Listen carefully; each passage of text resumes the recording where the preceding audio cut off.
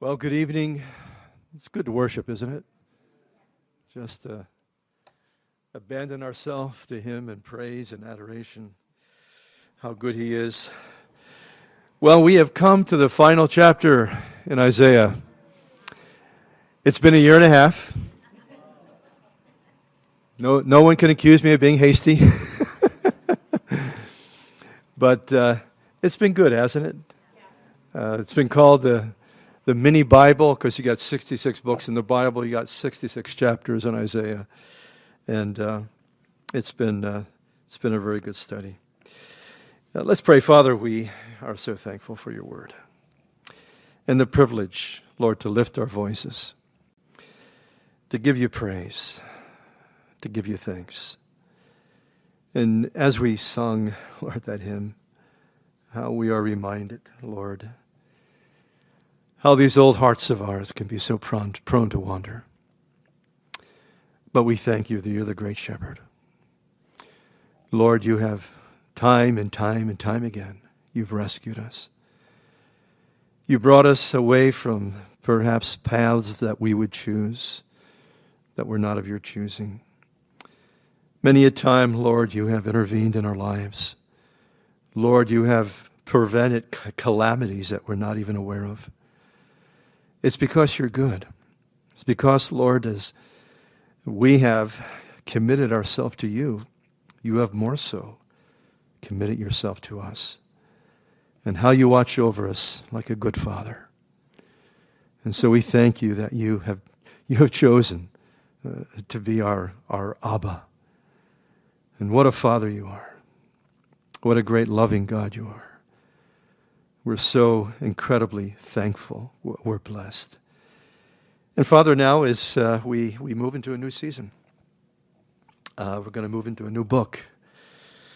Lord, there's going to be new changes, Lord, new opportunities.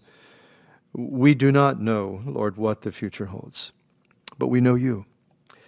And you have the future in your hands, and you have placed us in your hands. And for that, we are thankful. I thank you for each and every one. And again, we thank you, Lord, that we have this privilege, this opportunity to gather. Lord, in this place where time and time again you have just wonderfully met with us.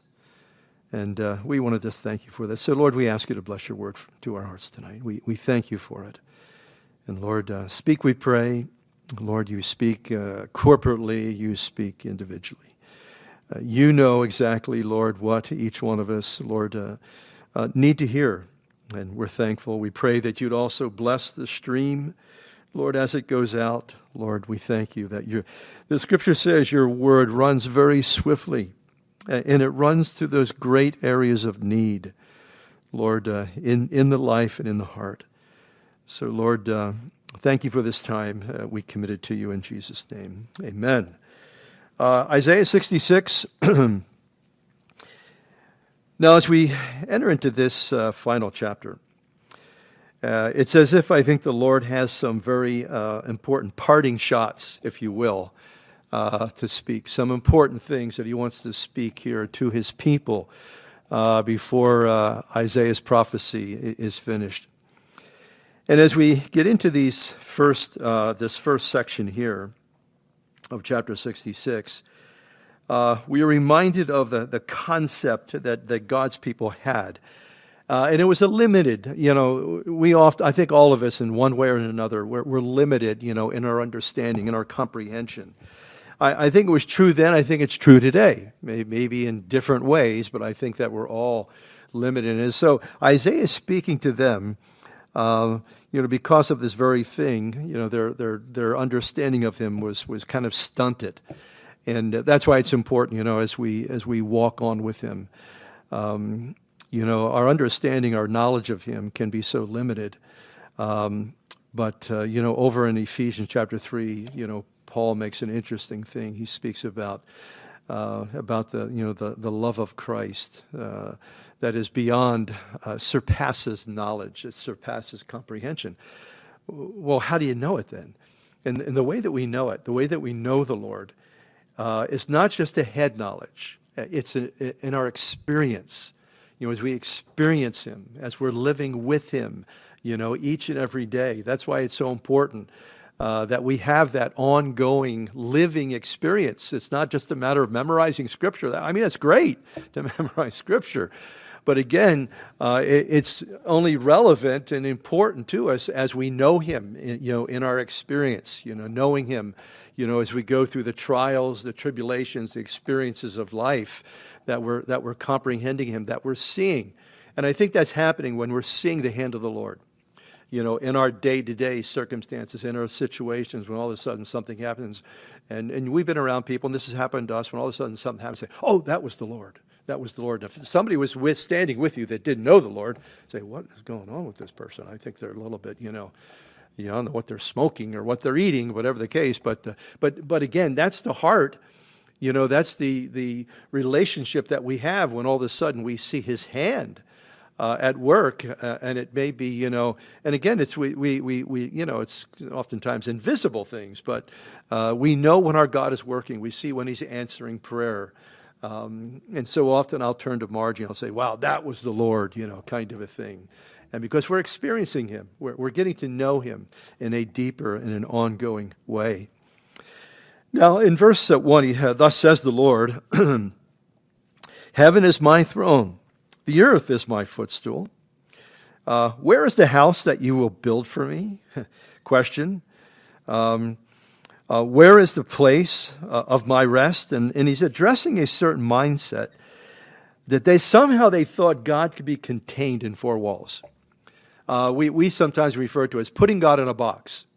And that can happen to anybody who believes in God. We can kind of sometimes put Him in the box. We can limit Him, basically to our particular understanding. And again, they saw God as just basically, He's going to live in this house forever. As the Jewish people, they had their temple. And they would go there. And the presence of God, and in the Old Testament, the Shekinah presence of God, the fire by night, the cloud by day. They would go there. They would experience. That's why, that was one of the things I think kept drawing God's people back, for those feast times and those pilgrimages. They actually sensed, they were aware of the presence of the true and the living God. I think in a sense like we do as well, but we don't have to go to some particular place. The Spirit of God, He dwells within us.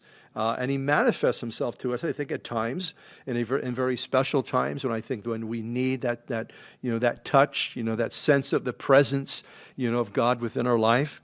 But they were limiting Him in that kind of way, and again, just measuring Him according to their own particular perceptions. And sometimes those perceptions that we can have can be limited or even mistaken.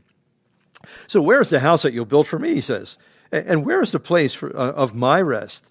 For all those things my hand has made. And all things, and all those things exist, says the Lord. They exist simply because of Him. And again, He's speaking of the temple, its purpose. And all these things, they were elementary school. All these things in the Old Testament, in the law, the sacrificial system, the rituals, all these things, even the civil laws, they were elementary school, in a sense, spiritual elementary school, prepping them, pointing them to Jesus. Everything we find in the Old Testament, in one way or the other, it's to point them to Jesus Christ. But the problem was they fell so in love with the system that they missed the one to whom the system pointed when He came. And that's what happens sometimes. God's people get so mystified and caught up with maybe ritual, or that kind of thing, liturgy. And some of these things can be, they can be absolutely beautiful in their own place. But sometimes we have to be careful that we don't become so in love with the things of God that we really miss the person of the Lord, the person of God. And so He says, but on this one will I look. He's speaking about the person. On him who is poor and is of a contrite spirit, who trembles at my word. Now, He said this in length. If you remember, when we're over in chapter 57, in verse 15, He said this at length, and I'll read it to you once again. For thus says the high and lofty one, who inhabits eternity, whose name is holy. I dwell in the high and the holy place. And here who He dwells with him or with her, who has a contrite and humble spirit, to revive the spirit of the humble, to revive the heart of the contrite ones. And so often, when we look at our world, it's always trying to extinguish us. You get that, we in a sense, we have that passion, that flame, that fervency. And when it speaks about a fervent passion, it speaks about a fire. To have that fire in our heart for God, for the things of God. Looking forward for opportunities when we go to church, when we get together. I can remember in a time of perhaps greater revival, where God was moving, and some in those times, it seemed like people can get to church fast enough, and man, they're like, want to get in the front, want to be in the front row, kind of a thing. Then what happens is the zeal begins to cool, and we begin to just sort of move away. And it's interesting, I can remember certain people they would run to get to the front seat. And over the course of time, they're there in the back. They're sitting in the back. What's happened? Kind of a thing. And I don't mean towards anybody sitting in the back, okay? I realize the back always fills up first, okay? And but sometimes, we migrate. We move away from that place where there was just that passion, that fervency. And all of a sudden we're caught up in our little rituals. And duty's fine. Duty's fine. Sometimes duty carries us when we don't have passion. But we don't just want to be stuck in some ritual. We just don't want it always to be a sense of duty. Because when that happens, man, we're going to be, eventually you get bored. You get bored with those kinds of things, and you begin to just sort of drift away, from the Lord, the things of the Lord. You drift away from the people of the Lord, that place of fellowship and that sort of thing. But here's the one who God looks at. He looks at the person who is passionate toward him. The person, basically, he says here, they have a contrite spirit, and they tremble at my word.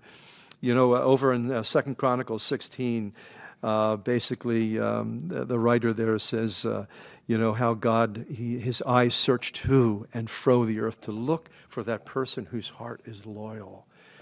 To look for that person, the search for that person that just, in a sense, is waiting on the Lord. We talk about that sometimes. Are we really waiting? Are we waiting for him? I think in a sense, we're all waiting for God to answer prayer or do something. But again, I think there needs to be an active sense of just, waiting on the Lord. When we gather together, are we waiting for a word? Are we waiting to hear, God specifically speak, to us, relative to some area, some issue, something's going on in our life. Maybe somebody that we care about. We're just waiting to hear, just something that is applicable. And, and I think it's important to have that kind of waiting, for him, because when you're waiting for him, you will not be disappointed. God will wonderfully, he may be long sometimes in answering our prayer, but I'll tell you what, when we have that waiting kind of attitude, God will wonderfully, he will speak into our lives, he will speak into our heart. Now, he says something here about this whole system, about this ritualistic kind of a religion, this mere duty that sometimes begins to replace the passion, the love, the fervency. Paul said about the love of God, he said, the love of God drives me. I think people, I think sometimes nominal people perhaps maybe would look at the Apostle Paul and they say, what is it with that guy? What drives him? Man, he's just a driven individual. And he says in 2 Corinthians, I think chapter 5, he says, it's the love of Christ. It's that love for him that motivates me and moves me and constrains me and guides me. And it had to be when you look at all the things that Paul was enabled to do. There was that fire deep down within his heart and deep down within his life. And so he's speaking here basically to the sacrificial system, again, designed to be a signpost. It was designed to be a billboard, in a sense, pointing to Messiah and what Messiah would accomplish. Because remember John when he sees him, when Jesus shows up on the scene. And remember, John's his cousin, okay? John has seen him before. When John sees him, he's about, John and Jesus are both about 30 years old. And when he comes to him, when John is baptized, he says, prophetically, he says, behold, the Lamb of God that takes away the sin of the world. And again, that had relevance to those people that were listening because they knew what a lamb meant. that they had probably, over the course of their life, taken a lamb, ritualistically to the temple and had it basically slaughtered. And whenever a Jew had to do that, what they would do, they would take it to the priest, and it was an identification thing. That they would, before the priest took that beautiful little lamb that you raised up, almost like a pet. Can you imagine taking your little poodle, okay, this dear little poodle? Do you ever notice how expensive dogs are today? What has happened in the dog world? I mean, they're so expensive. We thought a couple of times about buying a dog, but, I don't want to mortgage my house to buy a dog. But anyway, imagine, you take this beautiful little lamb that you raised up, it became almost like a pet, and you take it to the priest, and before he slits the throat, you reach out and you lay your hands on it. And symbolically and mystically, by faith, your sin is transferred to that lamb. That's what the sacrificial system was about. And what an incredible thing! But it was all a teaching mode to point to what Jesus Christ, the Lamb of God, what He would do. That again, our sins would be transferred to Him by faith. We don't have to lay our hands, but it was simply by faith, and that's why the Scripture always speak about Messiah, Old and New Testament alike, just simply to put your belief, okay, to put your heart belief, upon Him and what He would accomplish. So He says here in verse 3, He who kills a bull as if he had slays a man. Wow! And I bet you there were those that were so enmeshed in that whole system, when they hear Isaiah, prophesy like that. Isaiah, what are you talking about, man? That's heresy. Isaiah, that's blasphemy. You're putting down the sacrificial system. But again, he was speaking for God. He who kills a bull, as if he slays a man. He who sacrifices a lamb, as if he breaks a dog's neck. And he who offers a grain offering, as if he offers swine's blood. And he who burns incense, as if he blesses an idol. Now, these were all things that were part and parcel of the whole sacrificial system, to offer up, incense, to offer up your sacrifice in faith. It was a good thing. But here's what happened. It had become just an external thing. They were just simply going through all the motions. And you see, that can happen to Christianity. That can happen to us, where it all just becomes some external thing. I've seen, over the years, you see so much as a pastor when you're up here kind of like on your perch, you can see people sleeping through the service. You can see people, turning around, looking at the clock, they can't wait to get out of here, kind of a thing. And that's what can happen to us. That can happen to us, where we're just maybe caught up in the external act of the whole thing, but it's not really in our heart, not really in our life, and there's no real emotion. It's just emotion. It's not emotion. There's no, repentance. There's no brokenness. There's none of those things, and that's what happened to God's people. And just as they have chosen their own ways, their soul delights in their abominations. And that's what happens, when your heart drifts from the true and the living God. Man, we're going to love something. That's the way God has fashioned us. We are worshipers. He's fashioned us like that. He's designed it. And if we're not going to worship Him, we will worship something lesser. We will worship a lesser God. We will worship another person. We will worship some kind of material object. Some pursuit, that'll become the driving force in our life. We are worshipers. And you see it out there in our culture, in our world, the way people go after, different things. But again, that's what happened to God's people. They turned. And you know what? It isn't something that happens overnight. It isn't something that happens at one time. It's a process. It's a process of drifting. That's what Hebrews chapter 2 says. He says, we need to take the more earnest heed to the things that we've heard, lest they slip.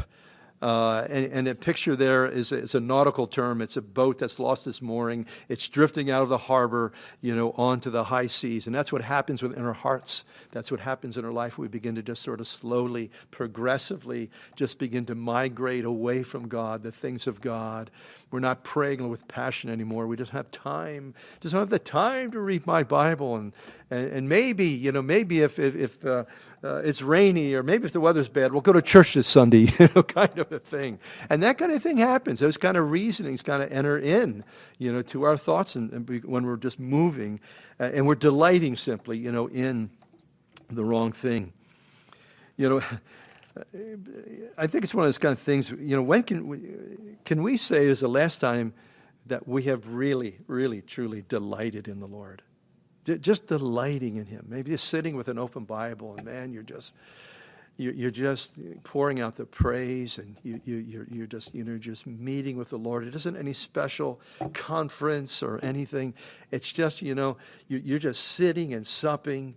And you're drinking in the presence of the Lord, and you ever been in those kind of places and you say, oh, I don't want to leave. Man, this is so good. Just drinking in of His beauty and His presence. We need to have those moments. I think we've all had them at one time or another. I think we've had those kind of moments. And we need to have them. We need to have those times where we just, where we're just sitting with the Lord with our Bible open. We're just kind of, interfacing with Him. We're talking to Him. We're praying. And I love those times. I have times where I just sit down and I'm at the Bible to study. I'm studying. I'm preparing those sort of things. But you know what? Pastors sometimes get trapped in that. It's every study, every time they go to the Bible, it's preparing for a study. And that's a danger. And it's good to just be able to open your Bible and just, you just get caught up in it. You just get caught up in God. God is just sort of speaking to your heart and, speaking to your life. And I don't know when the last time you've had that. That's one of the things that we hope to accomplish when we retreat, to just get away for some time. And it doesn't have to be a long time either. I know not everybody can make it on a retreat. There's been a lot of times where maybe, Margie was traveling, wherever the case may be, and I just grab my Bible, I get in my car and take some water and maybe a few snacks and some fruit, and I'll throw it in my backpack, and I'll just go out. I'll just go walking in the woods, just to get away and spend some time, with Him. And I think there's something special about getting away, because when we're home, we got all the chores, we got all the responsibilities, we got all the duties, we got our rhythms and our patterns of things that we need to get done, at home. And sometimes we just got to get away from it. Get away from it and just, maybe go somewhere and just, say, Lord, I want to meet with you today. And there's times where, you need to hear. We just need to hear from Him, about some issue, about something in our life. And I think that when we take that time, God sees it. And sometimes taking the time with God is a sacrifice, isn't it? Absolutely. It can be a sacrifice, but I think when we do that, He sees that. And He honors that to meet with us and to speak, into our life and into our situation. The Old Testament term delight has more than one meaning. In Psalm 37:4, it says, delight thyself, in the Lord, and He will what? Give you the desires of your heart. And that's a beautiful thing. But the word delight there, it's interesting. It means soft and pliable, even effeminate. And when I think of that, I always think of John, the Apostle John at the Last Supper. What does he do? He lays his head on the chest of Jesus. And when you think about it being soft and pliable and effeminate, it reminds me of the relationship a woman would have with a man. In other words, what he's saying, to delight ourselves in the Lord in that kind of way. Because He is our Lord. We're His bride. We need to be like John in the spiritual sense, to just lay our head on His breast.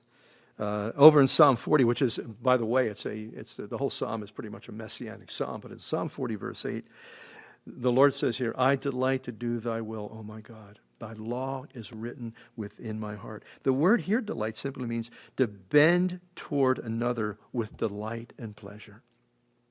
Just to bend toward that other person in a submissive kind of way. That's what God wants from us. That's how He wants us to just simply delight in Him. I knew a brother, he's with the Lord now, but he used to be a worship leader. He was a pastor too. And oftentimes, him and his wife lived with us for a number of months, and I knew him very well, and I was on staff with him at one particular time. And there would be times, because he was a musician, he would just go in and sing and minister to the Lord. And I'd walk up and I'd, say, hey, how you doing? What you doing? And you could just tell that, man, he was just ministering to the Lord. That was one of his gifts, was to worship, and he wasn't even getting ready.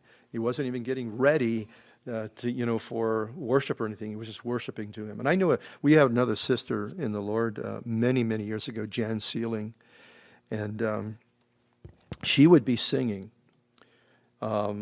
At times, she was a worship leader for a few years, and there would be times where she would just, when she was singing, she'd go into prophecy. You remember that?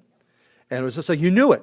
You knew it. No, nobody had to say anything. You knew Jan was prophesying. And I'll tell you what, it was like, oh, yeah, give that to us. We want that. And it was just her gift. It was just her gift. And it was such a beautiful kind of thing because, she would just go off of her song, into this prophecy. And it was just such a beautiful thing. And everybody, you just knew, the Lord was, ministering, in a very, very wonderful, very special way. We need to delight in him.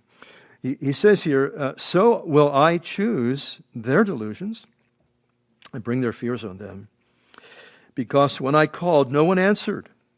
And when I spoke, they did not hear. But they did evil before my eyes and chose that in which I do not delight. And again here, fear and faith are always, they're opposites. The thing is, when we choose faith, we've rejected, fear by basically default. And when we choose fear, we reject faith, okay? So it's so important, again, that we walk by faith and not by sight, just simply, trusting him. And oftentimes you realize the whole life of Christianity is all about faith. It's all about trust. It's all about, faith means reliance upon, submission to. That's the meaning of faith. Our whole life is that. It's not just some belief about something specific. It's our whole life. It's just surrendered to him. It's a trusting life. It's a believing life. It's a life that just basically wants God involved, in all the particular directions and decisions and that sort of thing. And of course, he loves that. He desires that. He longs for that. So he says, and choose that in which I do not delight.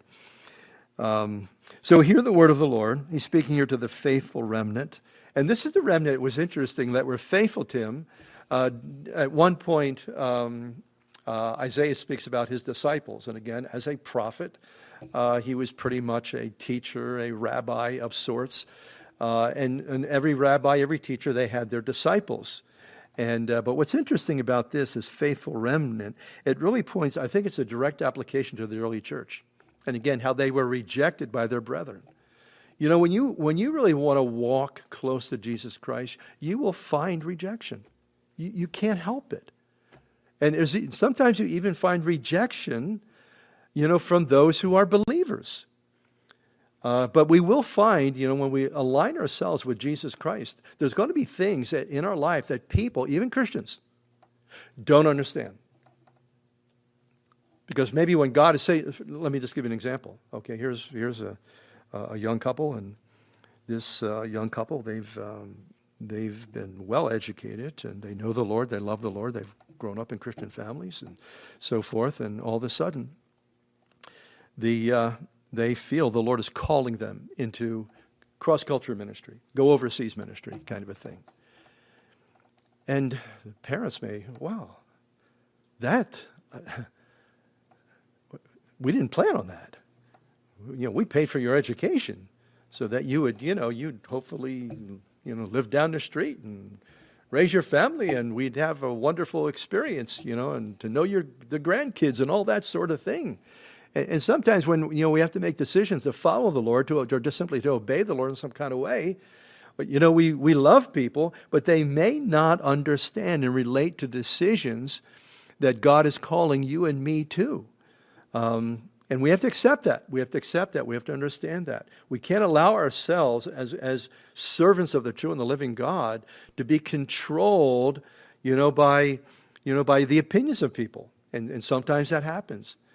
Sometimes that's a sad thing, because we can oftentimes we love people, we want to please people, but you know what? We need to please the Lord. We need to please Him. Paul says it, doesn't he, in Galatians chapter 1? If I seek to please men, I cannot be a servant of Christ. And there's a friction there. There's a friction between those two, of that pleasing people that we know, people that we love, but then pleasing the Lord and being obedient to Him. That's something that's very important that we need to do. So he says, now hear the word of the Lord, you who tremble at His word, your brethren who hated you, who cast you out for my name's sake, and said, let the Lord be glorified, that we may see your joy. But he says, they will be ashamed. The sound, and then verse 6 here, I think, is simply, it's a warning to the nation that when they would reject Messiah, they would basically, be rejecting God. A voice from the temple, the voice of the Lord, who fully repays His enemies. And before she was in labor, she gave birth. Before her pain came, she was delivered. She delivered a male child. So the nation is going to basically give birth to a Savior. But Israel's real travail is yet future. They did. Early chapters of Isaiah spoke about, the virgin birth and Messiah and His coming and so forth. But I'll tell you what, because they rejected Him, their real travail, their national spiritual birth. Yes, there was a remnant. The remnant in Israel always has been, that's gotten saved. But again, nationally speaking, they have rejected their Messiah. So their travail, their moment is yet to come. We're going to see that. We're going to watch that. We're going to see that from a different perspective. Not so much down here, but from a heavenly perspective, because when the Lord returns in Revelation 19, we will be coming with Him. And I believe that, as we're in heaven, we'll be able to observe and behold some of the things that are taking place, here on earth as this world goes through a very difficult time. So she shall be delivered of a male child. First Messiah will come. Then the church will come. And who has heard such a thing? Who has seen such things? Shall the earth be made to give birth in one day, or shall a nation be born at once? It's interesting when you think about, the nation of Israel. There's been no other nation like it. They have had a national rebirth. May 1948, right? I remember we were in Israel on this 40th anniversary. We were there, and it was our first tour in 1988. And it was a year, I was just kind of thinking about it the other day, because if you've been to Israel lately, or if you follow things that are going on there, you'll notice that they're in a long-term drought. And when we were there in 88, man, it just never stopped raining. It just rained and rained and rained. And everywhere we turned was waterfalls. And they were so absolutely happy. And I think right now, the Dead Sea, the Sea of Galilee is probably down 20, 30 feet. The Dead Sea, from 1988, it's amazing how so much more of the land you can see of the Dead Sea that you couldn't see. It was covered by water even back then. And but again, they're going to experience a wonderful rebirth. And when you think about Israel, that's why if you go in my office, I have an Israeli flag. Because you know what? Jerusalem is going to be the capital of this globe and of this earth. Another day, another age. And you know what? I think we're on the precipice of it. I think we are so close. I don't know exactly how close. But I think we're getting so very close when you look at what is going on, in our culture, in our society. Getting scary out there, isn't it? And hasn't this whole COVID thing created just such a microcosm, if you will, an end-time microcosm. It's almost like a template that fits over certain parts of the book of Revelation. And I think, and the world doesn't see that. They don't see that. But we see that. We see the globalism. We see the mandates, the control. And you can see where at some point it's going to be a perfect setup for one man to come and gain control. Because it says, Jesus said that the nations at some point, at the end, will come into perplexity. That means there's no way out. And that's why you have within our country and within many countries, you have a whole bunch of people, very wealthy people, whether they're scientific people or whether they're political, they're globalists. And they feel that we have to really come together, And again, it is true in a sense that we are connected. We are connected to the world. But again, this globalism is going to fit basically right into a pattern and create an opportunity for, the Antichrist, eventually when he comes. But the Lord, I think, lets us to see little glimmers, little glimpses of what's ahead so that we can pray. And again, we'll realize how close it is. So he goes on to say here, as soon as Zion was in labor, she gave birth to her children. And shall I bring to a time of birth and not cause delivery? Of course he will. Shall I who cause delivery shut the womb, says your God? And again, he's speaking here. He's referring to this more than anything, the spiritual awakening of the Jewish people. Man, he has got that is more than anything. You see, the world has had its opportunity for 2,000 years. There's going to be people, there's going to be Gentiles saved, no doubt about it. But I mean, this is our time. This is the time for the Gentile world to respond to the gospel. When the day of the Lord comes, it's the time for the Jew. Once again, God is going to be working more than anything to bring the nation, to himself. And it will take a near cataclysm in order for that to happen. We can see that in the prophecies. So he says here, and again, he's looking forward here to the kingdom age. He's looking forward to the joy and the blessedness of that time. Rejoice with Jerusalem and be glad with her, all you who love her. Rejoice for joy with her, all you who mourn for her. Remember the Bible says in one of the Psalms, or maybe it's like Psalm 125 or something like that. I don't know for sure, but it says, pray for the peace of Jerusalem. You know what that is? That's a messianic prayer. When you pray for the peace of Jerusalem, there's a false peace coming, okay, that the Jewish nation will be deceived by the Antichrist. But the real peace is the Prince of Peace. So when you pray for the peace of Jerusalem, what you're praying for is the return of Jesus Christ. That's a messianic prayer, That's why John says, oh, Lord Jesus, come quickly. That's his prayer. Come quickly. We were talking about this in prayer the other day. And it was in Revelation chapter 1. And we were in men's prayer, and we got talking about some prophetic things. And I was...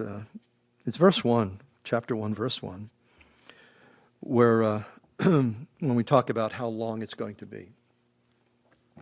The revelation of Jesus Christ, which God gave him to show his servants, us, things which must shortly take place. The word shortly is the root word for where we get the word tachometer. And any of you guys ever had a hot rod?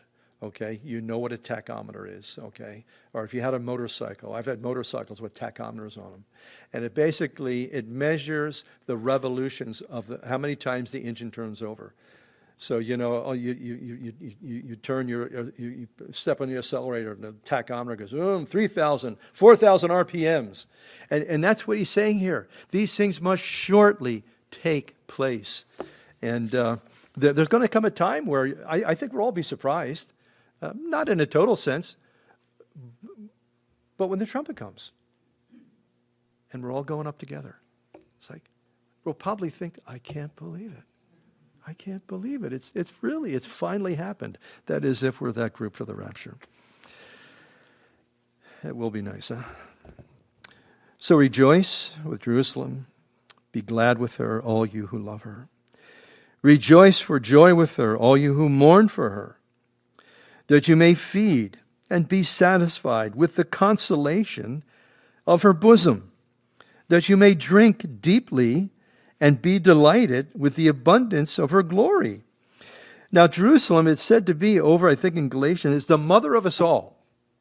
And I think the picture that he's simply painting here is basically the picture of humanity because of Christ, because of what he's done. And he's referring basically to Jerusalem, that we're in a sense that the world is being suckled, at her breast because of Jesus Christ and what he done. Now, remember, a number of times, he has said this. He has said this, relative to the world and to Jesus Christ coming.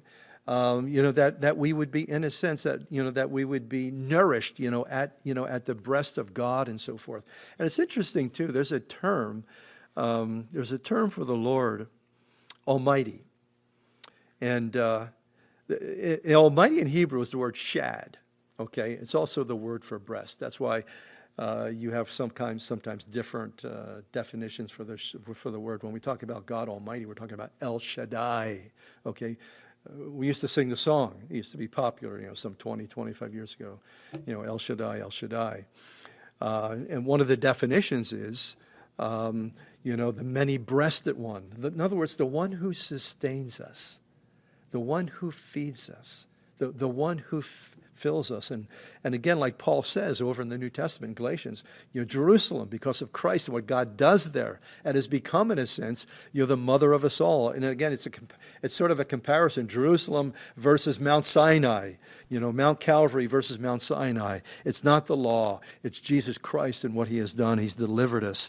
He's fulfilled the law on our behalf. Now, thus says the Lord, behold, I will extend peace like a river. We used to sing that many years ago, peace like a river, kind of a thing. And one thing about a river is, when you think about it, it's always on the move, but you know something? On the surface, it's peaceful. I grew up next to a river.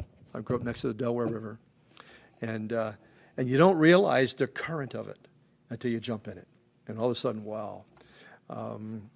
I was 5 years old. I actually watched my cousin drown. He and his sister and myself went down to the Delaware one beautiful spring afternoon in late February 1954. And they both got in the kayak, and it overturned. And they just disappeared in the water. And I'm just, I'm like 5 years old. I'm a little guy looking at them, wondering what in the world, is going on here. And some man came running down from the Columbia Yacht Club. And as he's running, I'm watching him as he's running. He's tearing his shirt off and his shoes off, and he jumps in. He saved Rita, but he never saved Eddie. And I remember back then they would take grappling hooks and they would drag the river, for a body. And I'll tell you what, that river was a wide river where I lived. It was a mile across. And they dragged that river all night long, and they finally found him. But they found him like 10, 15 miles up the river because the current had just basically taken him up the river to a place called Bristol, Pennsylvania. But a river, when you look at a river, it can seem so peaceful, on the surface, and God says, and that's the thing, underneath there can be a current, there can be turmoil, but on the top, in our minds, in our hearts, there can be that peace of God that surpasses all understanding, all comprehension. Because what happens is sometimes we look at the reality of what's going on in our life and we fall apart, we're stressed. But when we look at him, when we turn to him, and, we allow his peace, to come into our life, in spite of all the turmoil that might be going on, in our circumstances, in our situations. So behold, I will extend peace to her like a river, and the glory of the Gentiles like a flowing stream. Then you shall feed on her sides, and you shall be carried and be dandled on her knees. So again here, just a beautiful picture, the glory of the Gentiles and the Lord Jesus. He's our glory, isn't it? He's our glory. What did Jeremiah say? And I think Paul picks up on it. Let him who glories glory in the Lord. He's our boast. What he's done, who he is, what he continues to do. And what we see here in verse 13, 12 and 13, it says, as one whom his mother comforts, so I will comfort you. Speaking of Jerusalem, he's speaking to the Jewish people. You shall be comforted in Jerusalem. So it gives here a beautiful picture of just love and joy and peace, in a kind of a beautiful domestic situation. Now, verse 14, when you see this, and your heart shall rejoice, and your bones shall flourish like grass. It's interesting how, we observe God working in humanity, and what a beautiful thing that is to see restoration. When you see God, when you see Him save somebody. That's why we need to witness. We need to see people get saved. We need to see people getting restored. And it's so wonderful, for us. It's healthy for us. We need to have that, where in a sense there's babes, coming in. People are getting saved. Lives are getting changed. It's an important thing to see that restoration. One of the things that we're always praying for, Lord, help us to evangelize. Lord, help us, we pray, to have impact, in our culture. And I know the culture's gotten harder. It seemed to be, 30, 40 years ago, so much easier to witness for Christ, to get a listening ear. Not that, people are so distracted, in our culture, in our world, and everybody thinks, well, what do I need religion for? I mean, that's what I said.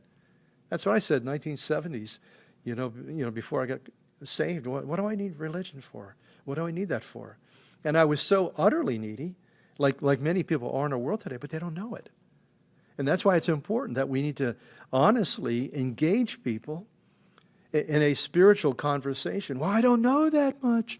Well, you'd be surprised. You'd be surprised when you engage yourself in a spiritual conversation what God's going to give you. And God will give you something that's relevant to that person.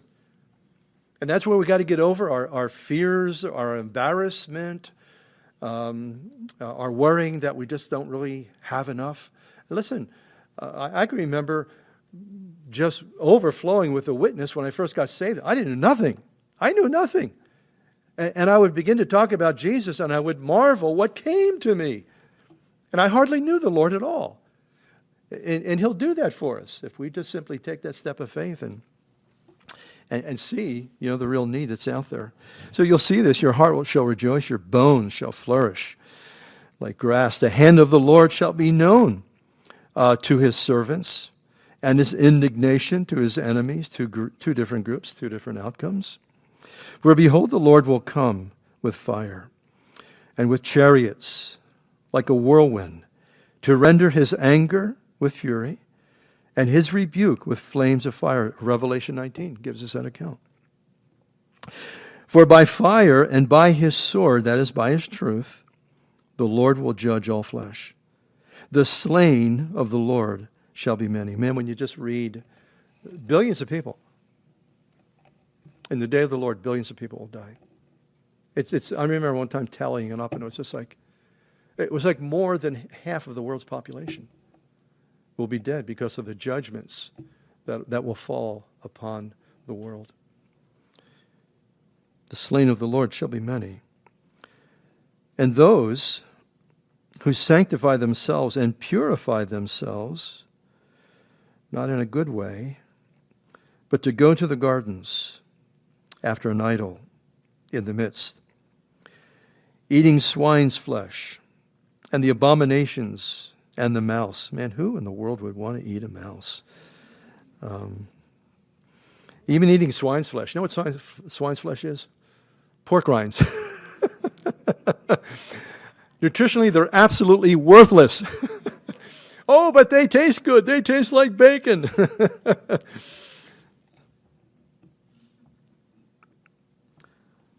And he's speaking here to Israel. They left truth. They left truth and settled for apostasy. When we leave truth, we settle for a lie, don't we? And this world is full. This world has lies to all kinds of degrees. Satan has a certain kind of a counterfeit thing to relate to every different person, every different people group. He manipulates cultures. He's at work, in our fast-moving culture here. He's at work in some culture across the world, third world culture.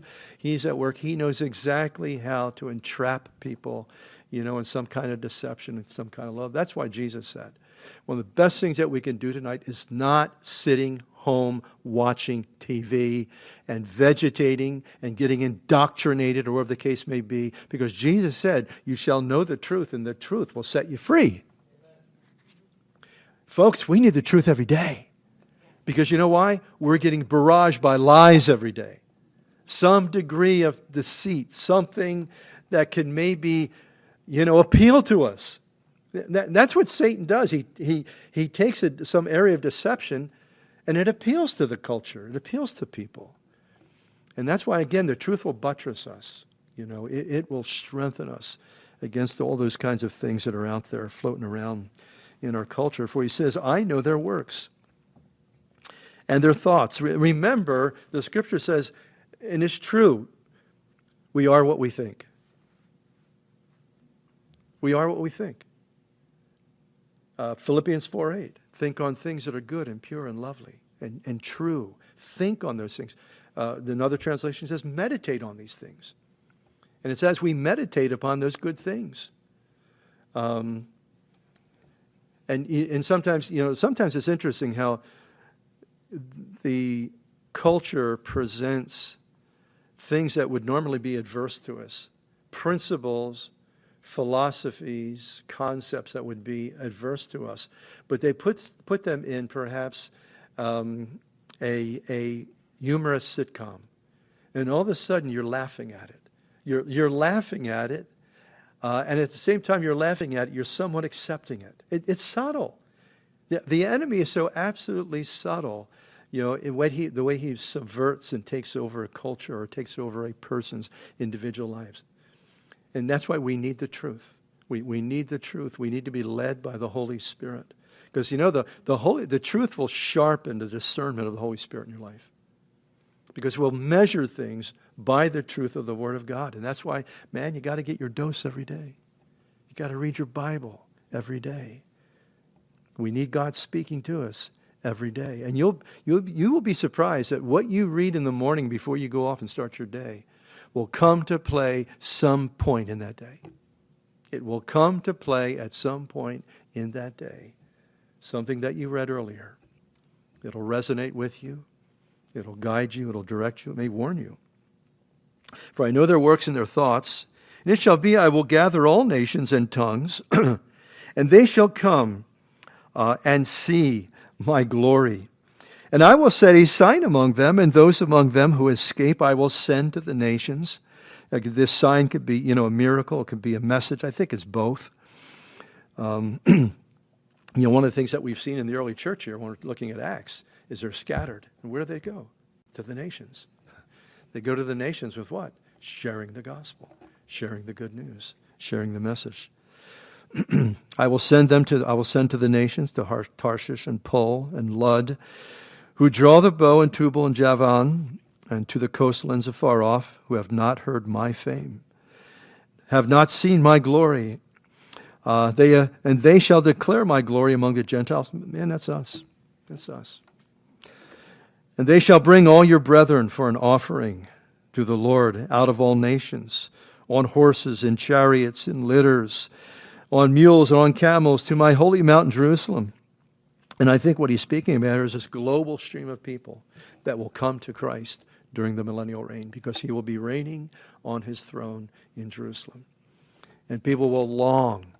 These are the people that did not accept the mark of the beast. These are the people that somehow survived the tribulation period. These are the people that will people and populate the millennial earth. And it's not going to be as many people as you think. But again, there will be that longing, that yearning, because they will see what the world will see when Christ returns. They will realize that he has returned, that he has established his kingdom, that he has put down rebellion. Every soul is going to know that. And so, again, there's going to be this stream of Gentiles throughout the world, coming to Jerusalem during that millennial period. And again, just like in a sense when you see Solomon, it said that when Solomon in all of his glory, remember the queen of Sheba, when she came, she lost her breath. She lost her breath when she saw, his servants and just the ordinances and the order of worship and all those sorts of things. And it said that in his days, the gravel of the street was equal to silver. And what it was, in a very limited kind of a way, and for a very short period within that kingdom, because it was never like that afterwards, it was a picture of the millennial reign, of the world coming to see, the Lord Jesus, and to see, basically, his glory, just to observe. And just like in a sense when we just went down to Kentucky. We went down there to look at the Creation Museum and to look at the Ark. And it was amazing. It was just amazing.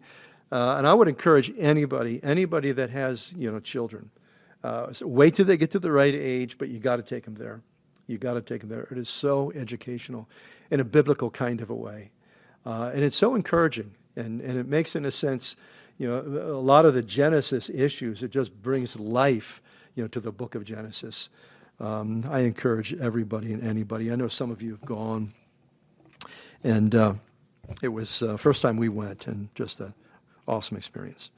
Verse 21, I will also take some of them for priests and Levites, says the Lord. So, Peter speaks about that we're a royal priesthood. Over in Revelation speaks about, those of the church becoming kings and priests. It's going to be so incredible. It's going to be so mind-blowing when we look at what the Lord does and the new age, that new, the New Agers speak about the New Age, but they're talking about something totally different, folks. Something totally. When we talk about the millennial age, that's the real New Age.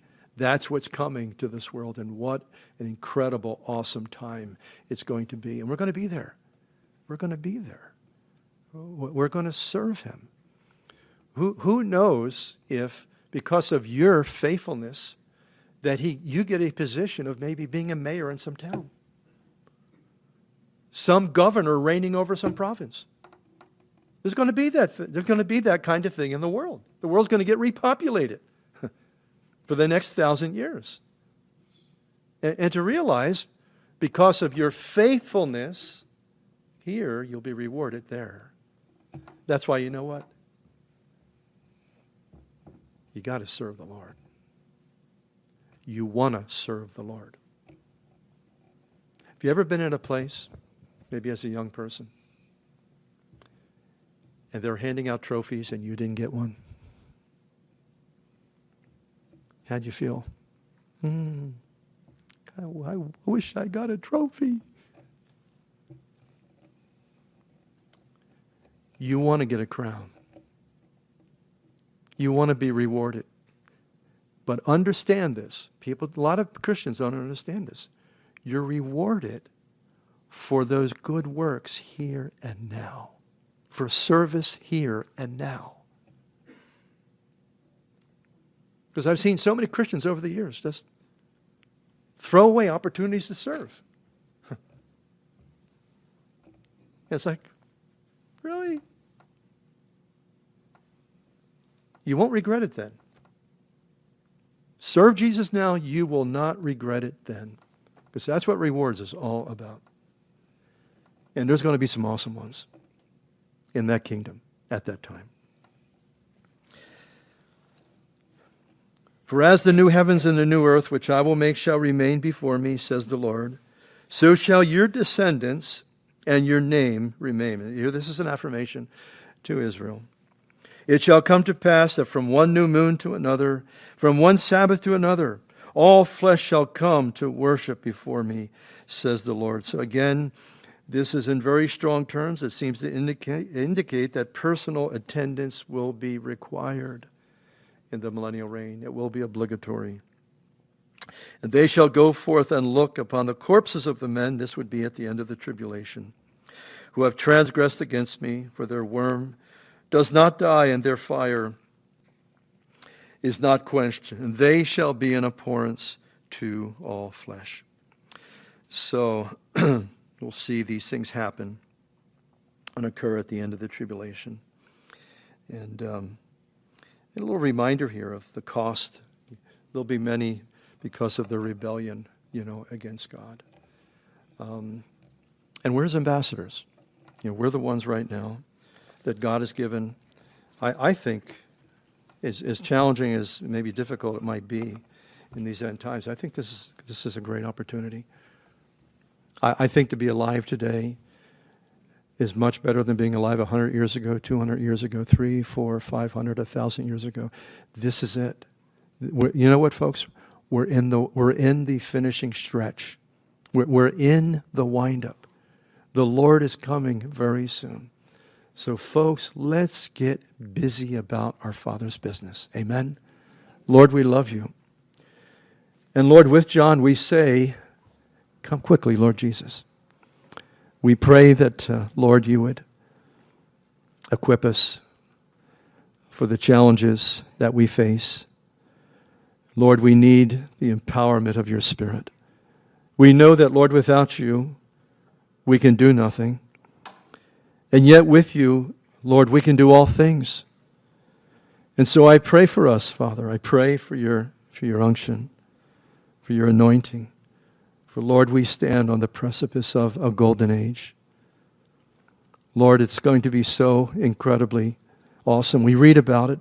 We understand it in a certain dimension. But, Lord, when we're there, it's going to be so glorious. And so we thank you, Lord, for the redemption that we have in Jesus Christ. And, Lord, as we prepare and think about that new day, Lord, we are still here. And there's still much work to be done. There are still many who need to come into the kingdom. Point them out to us, Lord. Lord, bring us, we pray, to them. Lord, you have given us, as we have your word hidden in our hearts, you've given us a message. So, Father, may you give us just the boldness. So we praise you and bless you and thank you. We ask it in Jesus' precious name. Amen. Let's all stand.